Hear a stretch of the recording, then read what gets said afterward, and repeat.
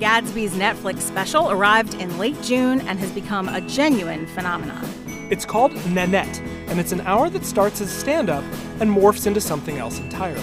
So we called one of our pals who knows about stand-up, comedian and Oscar-nominated screenwriter Kumail Nanjiani. I'm Stephen Thompson. And I'm Linda Holmes. Today, we're talking about Hannah Gadsby's Nanette. We've got a very exciting guest with us, so don't go away.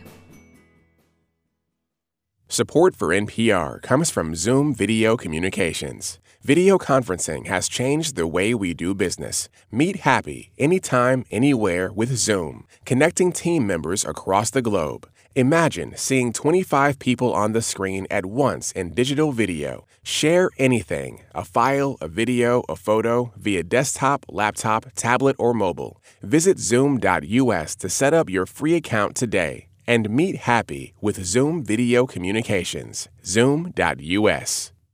Welcome back. You just met NPR Music's Stephen Thompson. Also with us is Glenn Weldon of the NPR Arts Desk. Hi, Glenn. Hey, Linda. And in our fourth chair today, friend of the show, comedian and actor and Oscar-nominated screenwriter Kumail Nanjiani. Hi, Kumail. Hi. Thank you for having me. We're so happy to have you back on the show.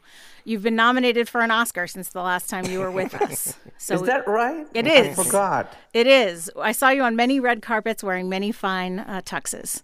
What I want to do first is Glenn and I talked about Nanette very early on.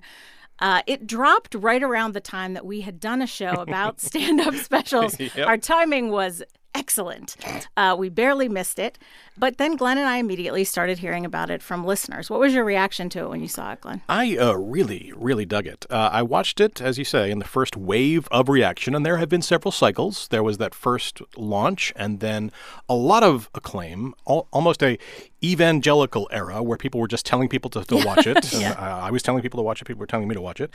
And then a backlash, which we can spend a couple minutes on. And then I think we're now in the backlash to the backlash, and I'm firmly placed in that.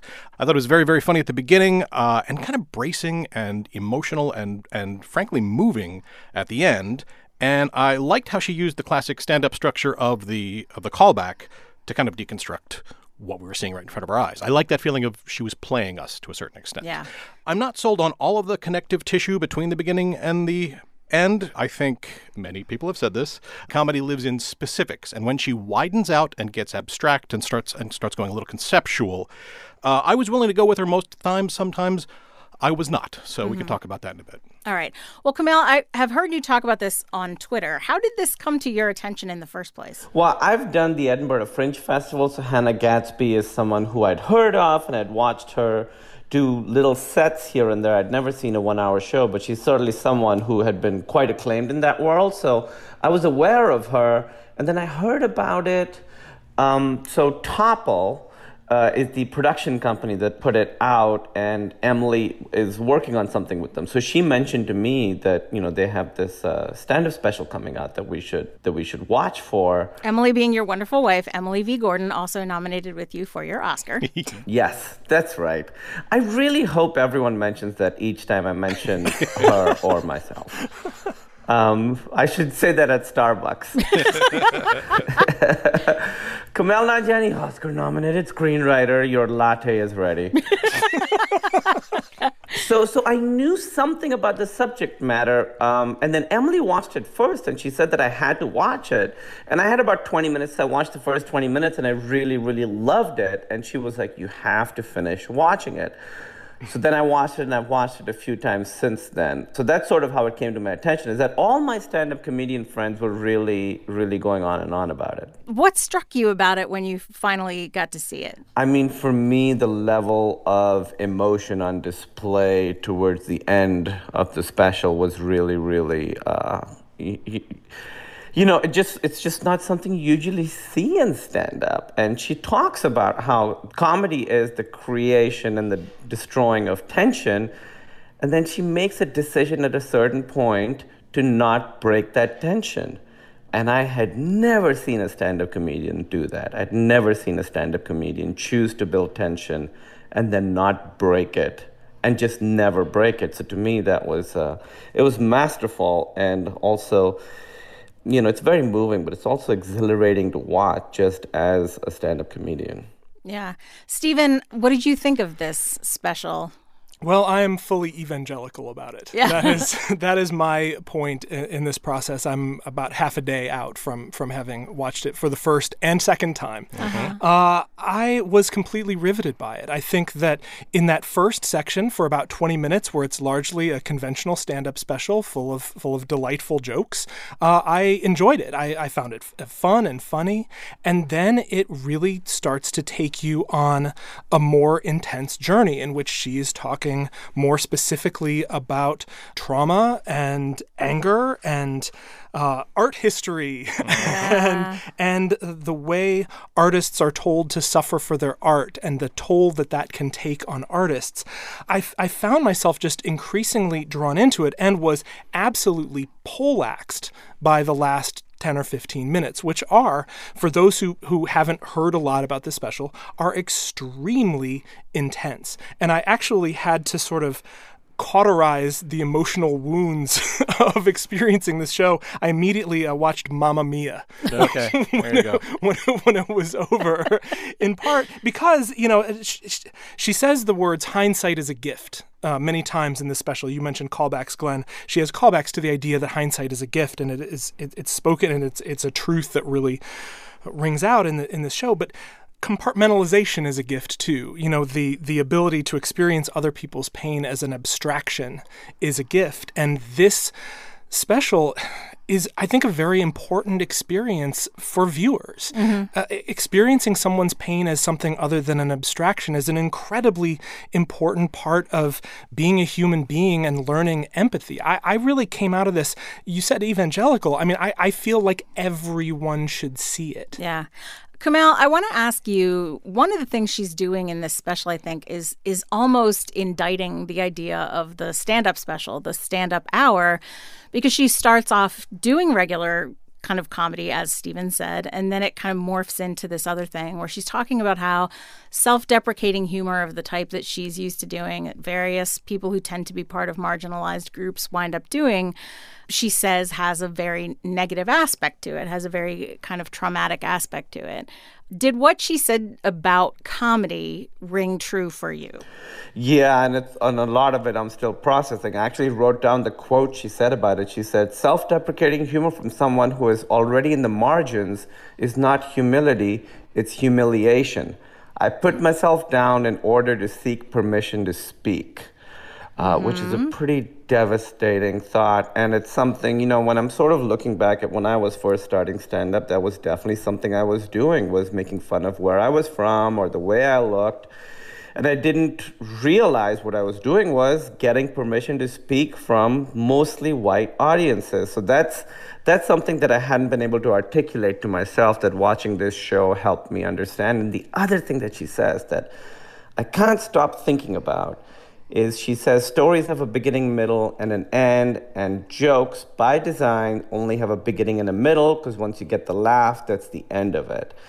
And I found myself over the last year, or slightly longer than the last year, I haven't been able to do stand-up as much, and part of that, I told myself, was because of scheduling, etc. But really, I think I'd been realizing that a lot of the jokes I did are sort of stuck in time. So I have some jokes about my relationship with my parents, and when I get a laugh, I move on. But that's not the whole truth. My relationship with my parents has evolved since I wrote that joke, not necessarily in a funny way, and not necessarily in a way that resolves things either. In ways it's much more complicated.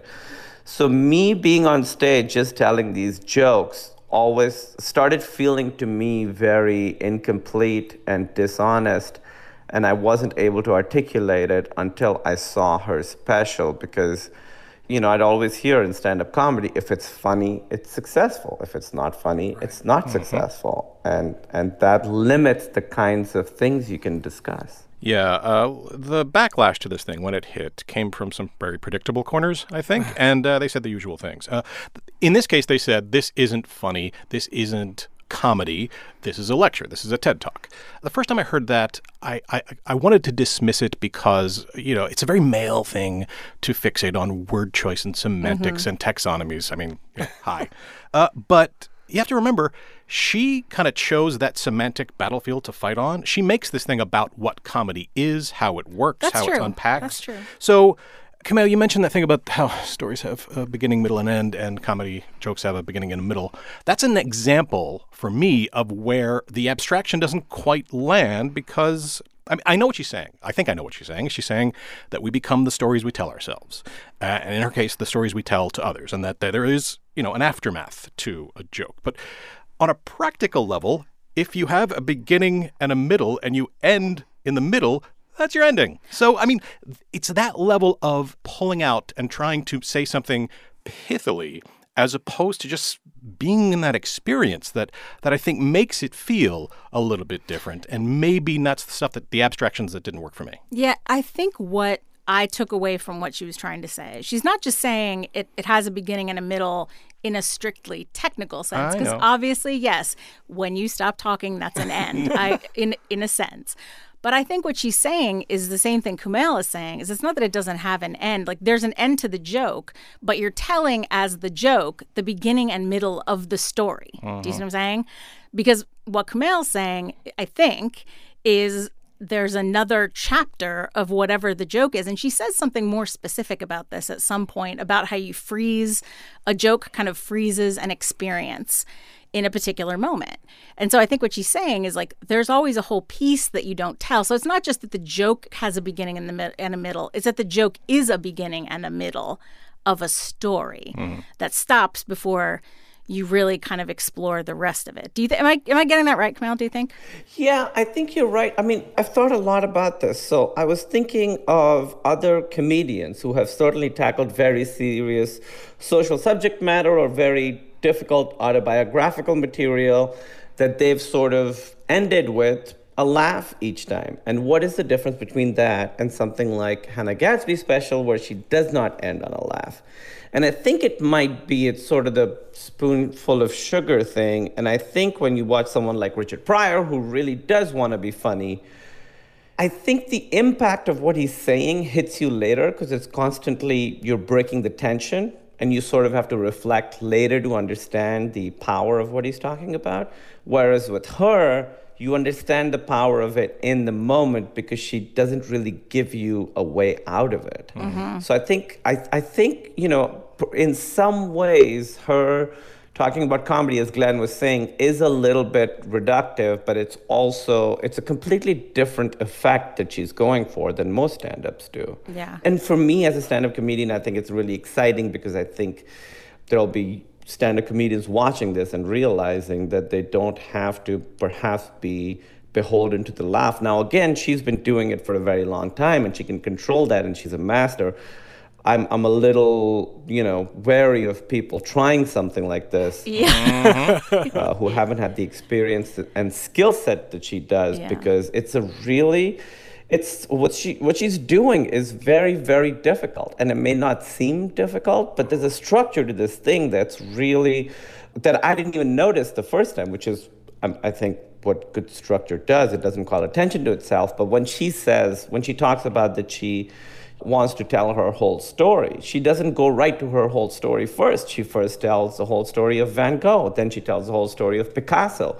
And then she goes to her own story. So she really preps the audience for each step. Where she starts is so different from where she ends, but she really guides the audience through every step of the way. Yeah. I was very struck by how difficult this looked. I just sat there like the amount of command and control that are necessary to guide that audience.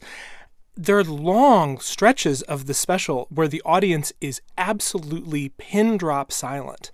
And at one point that silence is broken by someone in the audience just goes like, yeah, or something like that. And she's like, and she makes a joke off of it and you kind of remember that this is a comedy audience again. But it is to me, I was just watching it like, this is 69 minutes long. Yeah. And to me, there was very little of it that felt loose or unformed. And you're just like, how do you maintain that level of not only energy, but control and emotional engagement in your own material to do this, to have rehearsed this as much as she must have rehearsed it, and to play it to as many crowds as she must have played it in front of. I was really awestruck by the amount of skill as a performer that goes into it. And the other thing that I would add is, especially watching it a second time, it is really funny. It is. Yep. This is the other thing that drove me crazy. Some of the reaction that Glenn was talking about that kind of denied it was comedy.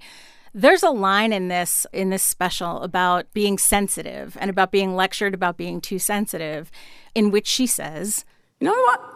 I feel a little bit like a nose being lectured by a fart. Not the problem." That is an excellent joke. That is a hilarious joke. And it is such a good joke about sensitivity and about what it feels like. It's one of those jokes that tells you something that you have felt in your bones, but it's kind of expressed as a joke. Because what she's doing that's new is not the fact that she talks, as Kumail said, about traumatic things. Patton Oswalt's most recent special has a lot of material about the death of his wife. Everything Chris Gethard does is shot through with stuff about depression and mental illness that's really wonderful. Hassan Minhaj's special on Netflix has a lot of kind of tough stuff about his growing up and things like that. And even like a guy like Mike Birbiglia, who's pretty laid back, you can find some pretty serious strains in there if you're looking. So it's not the fact that she's talking about trauma. I think it's exactly what Kumail says.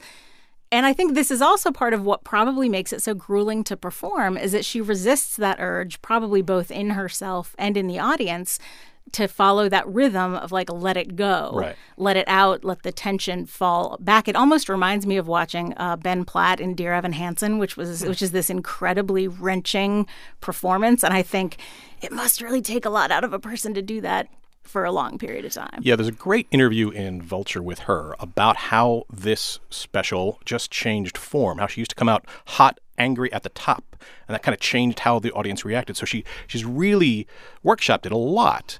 And it struck me that when you hear from the folks who say this isn't comedy, this isn't funny, you just wait for them to say the thing they're inevitably going to say, which is that, what people are too easily offended by things. It's that familiar block of comedy nerds.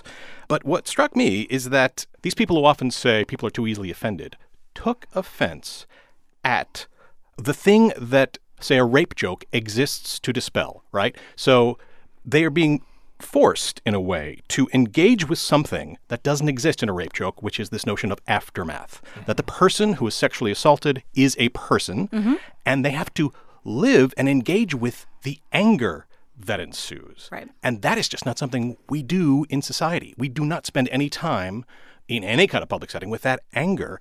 And that's what they're reacting to. That's what they're offended by, this notion of the logical extension of what happens after they make a stupid joke. Yeah. One thing that I wanted to ask Kumail about is I feel like Netflix, because they are unleashing this massive, just sheer quantity of comedy specials, that they are making a certain amount of experimentation, likely just by sheer volume. But I can't tell whether that's just because I see them go by all the time or whether that feels true, that more people are getting a platform to do more different kinds of things where they'll be seen at least by American audiences that wouldn't otherwise see them. Does that seem true? Yeah, I think, isn't there a day coming up where they're releasing 47 specials or something? Yeah, I feel many different ways about it. I certainly have friends who had Netflix specials and enough people watched them and it sort of changed their lives and careers because everybody has Netflix. But I also feel a lot of great stand-up specials get buried on Netflix because it's really a sink or swim approach they take to releasing stuff, right? I mean, I don't think they really promoted Nanette that heavily. It sort of seemed to happen fairly organically. If you look at other stuff too, I mean, Stranger Things they didn't promote and that became a thing on its own. So I feel many different ways about it. I obviously watch Netflix all the time, but the idea of 47 comedic specials dropping on one day makes me feel like stand-up comedy is being devalued, but maybe I'm an old fogey. I don't know.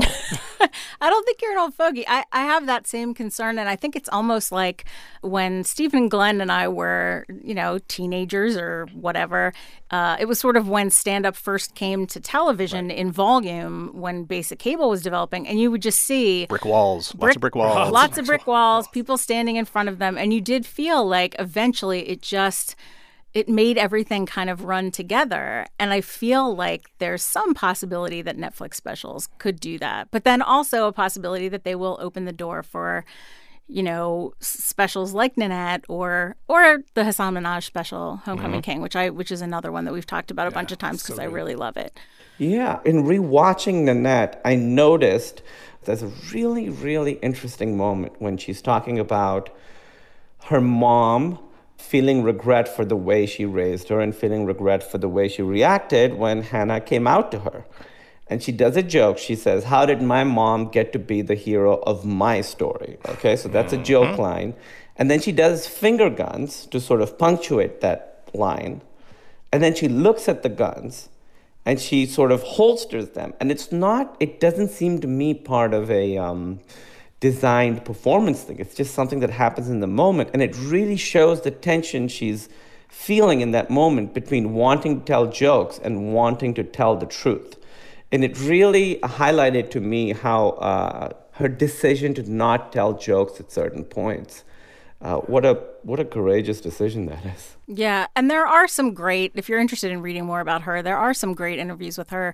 There is the one in Vulture that Glenn talked about. There's one in The Guardian where she talks about having been diagnosed with an autism spectrum disorder a number of years ago, which is a very interesting addition to kind of reading that performance. And she says that kind of herself. Glenn, final thoughts? So, Kumail, this is a question for you. If you were a comedian who was working and had some success, and then you break out, have a phenomenon with a special in which you say you're quitting comedy, what are the odds you're quitting comedy? I mean, I don't know her personally, so I don't know. I really hope she doesn't quit comedy. I think we need her comedy, and I think comedy needs her. I don't think she's going to stop being a performer or a writer or an entertainer. So I don't know what the future sort of holds for her, but I really hope she continues to do stand-up and sort of defy what we see stand-up being. I mean, certainly the last 15 minutes of the special are not funny on purpose, and I hope she sort of continues to explore doing that. I hope she doesn't quit.